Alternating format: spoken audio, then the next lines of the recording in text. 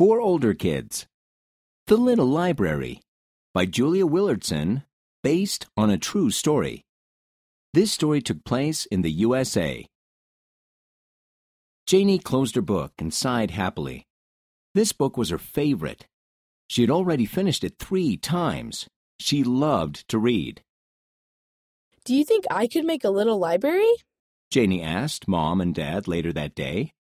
She wanted to help others by sharing books with them. What's a little library?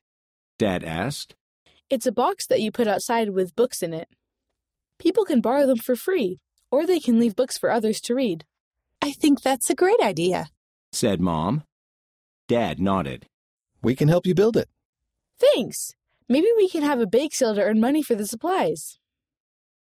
Janie and her sister Carly made signs announcing the bake sale. They placed them around the neighborhood. Mom and Dad let people know about the bake sale online. Janie was so excited.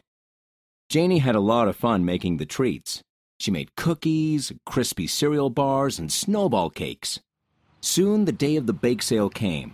Janie, Carly, and their friend Bella put a table in the front yard. They sold treats to a lot of their neighbors. Some even donated extra money too. Janie put all the money in a special jar. After the bake sale, Janie had another idea. She entered some of her favorite treats into a contest at the county fair and won a prize. She put the prize money in the jar with the other money for her little library. Now that Janie had the money for the little library, she needed books to fill it with. She went from door to door and asked her neighbors to donate books they didn't need anymore. Some friends came by to give Janie their books too. It was finally time to build her little library.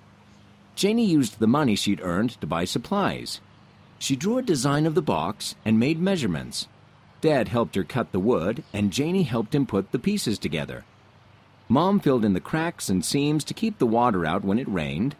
Janie helped hang up a sign telling people to take a book or share a book. Finally, Janie and her family took the box out of the front yard next to their big shady tree. Dad put a post in the ground, and together they put the box on the post. They had made a little library. Dad placed 3 heavy rocks around the post.